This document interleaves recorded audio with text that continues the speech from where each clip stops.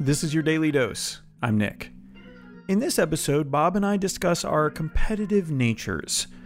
Turns out we're not terribly competitive, but we are into doing things that cause us great pain. That's not weird, is it?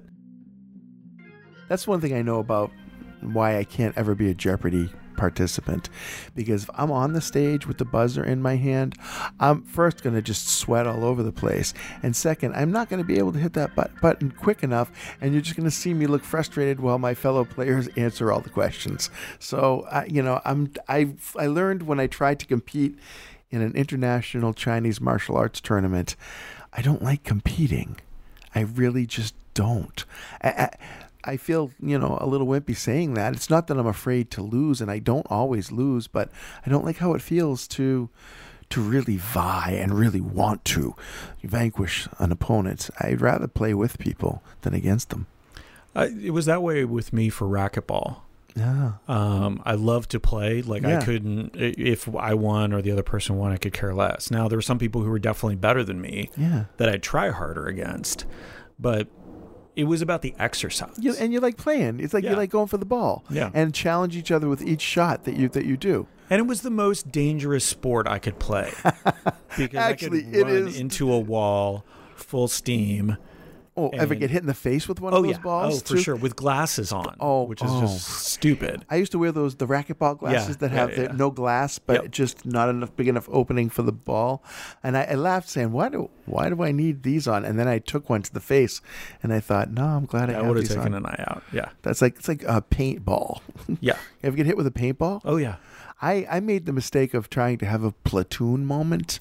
I don't know if you've ever seen the movie Platoon, but there's a classic scene in the movie Platoon where Willem Dafoe's character is running out of the forest, out of the jungle, and hundreds of troops are behind him, and they're all shooting him, and he throws his arm up in the air, and you see him pelted with bullets as he drops, hundreds of bullets. Well, my first time paintballing, I'm with my son and his friends, and these kids are serious they are skillful, and they are stealthy, and they are serious. They know how to hide, and they know how to shoot you. And so I just look up once, and I get shot in the neck by a paintball, which, by the way, not hurt. That covered, yeah. But I had decided that I didn't have a neck guard at the time. I had decided that if I got hit, I'm going to stand up and let everybody shoot me so I can have a Willem Dafoe moment, thinking this would be really cool. It was horribly painful. It was like being hit with ball-peen hammers from 100 different directions all at once. As soon as I exposed my body, I was hit 20 times. And then I immediately crumpled down to the ground and said, I'm hit. And that was the end of the game. I only ever paintballed once before with adults who were far less skilled. Yeah, the only time I got shot with a paintball gun is at church. It was a very progressive church. Was it filled with holy water? Or? Mm-hmm. Wow. Yeah, so got it right out of me as far as the evil. That means that you are the Antichrist. Oh, okay. Yeah. Well, you might not be now that you've been doused.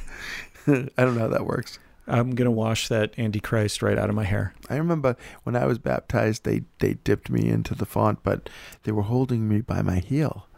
And my heel didn't get dipped. Yep. You have it.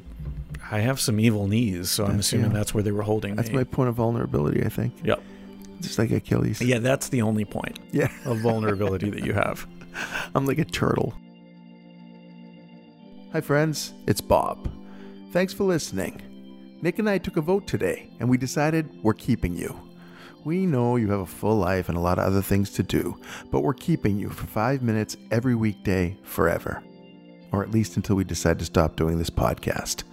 We hope that's good with you, but in truth, it's not your choice. We're keeping you. And you're keeping us happy by listening. Until next time, have some fun out there.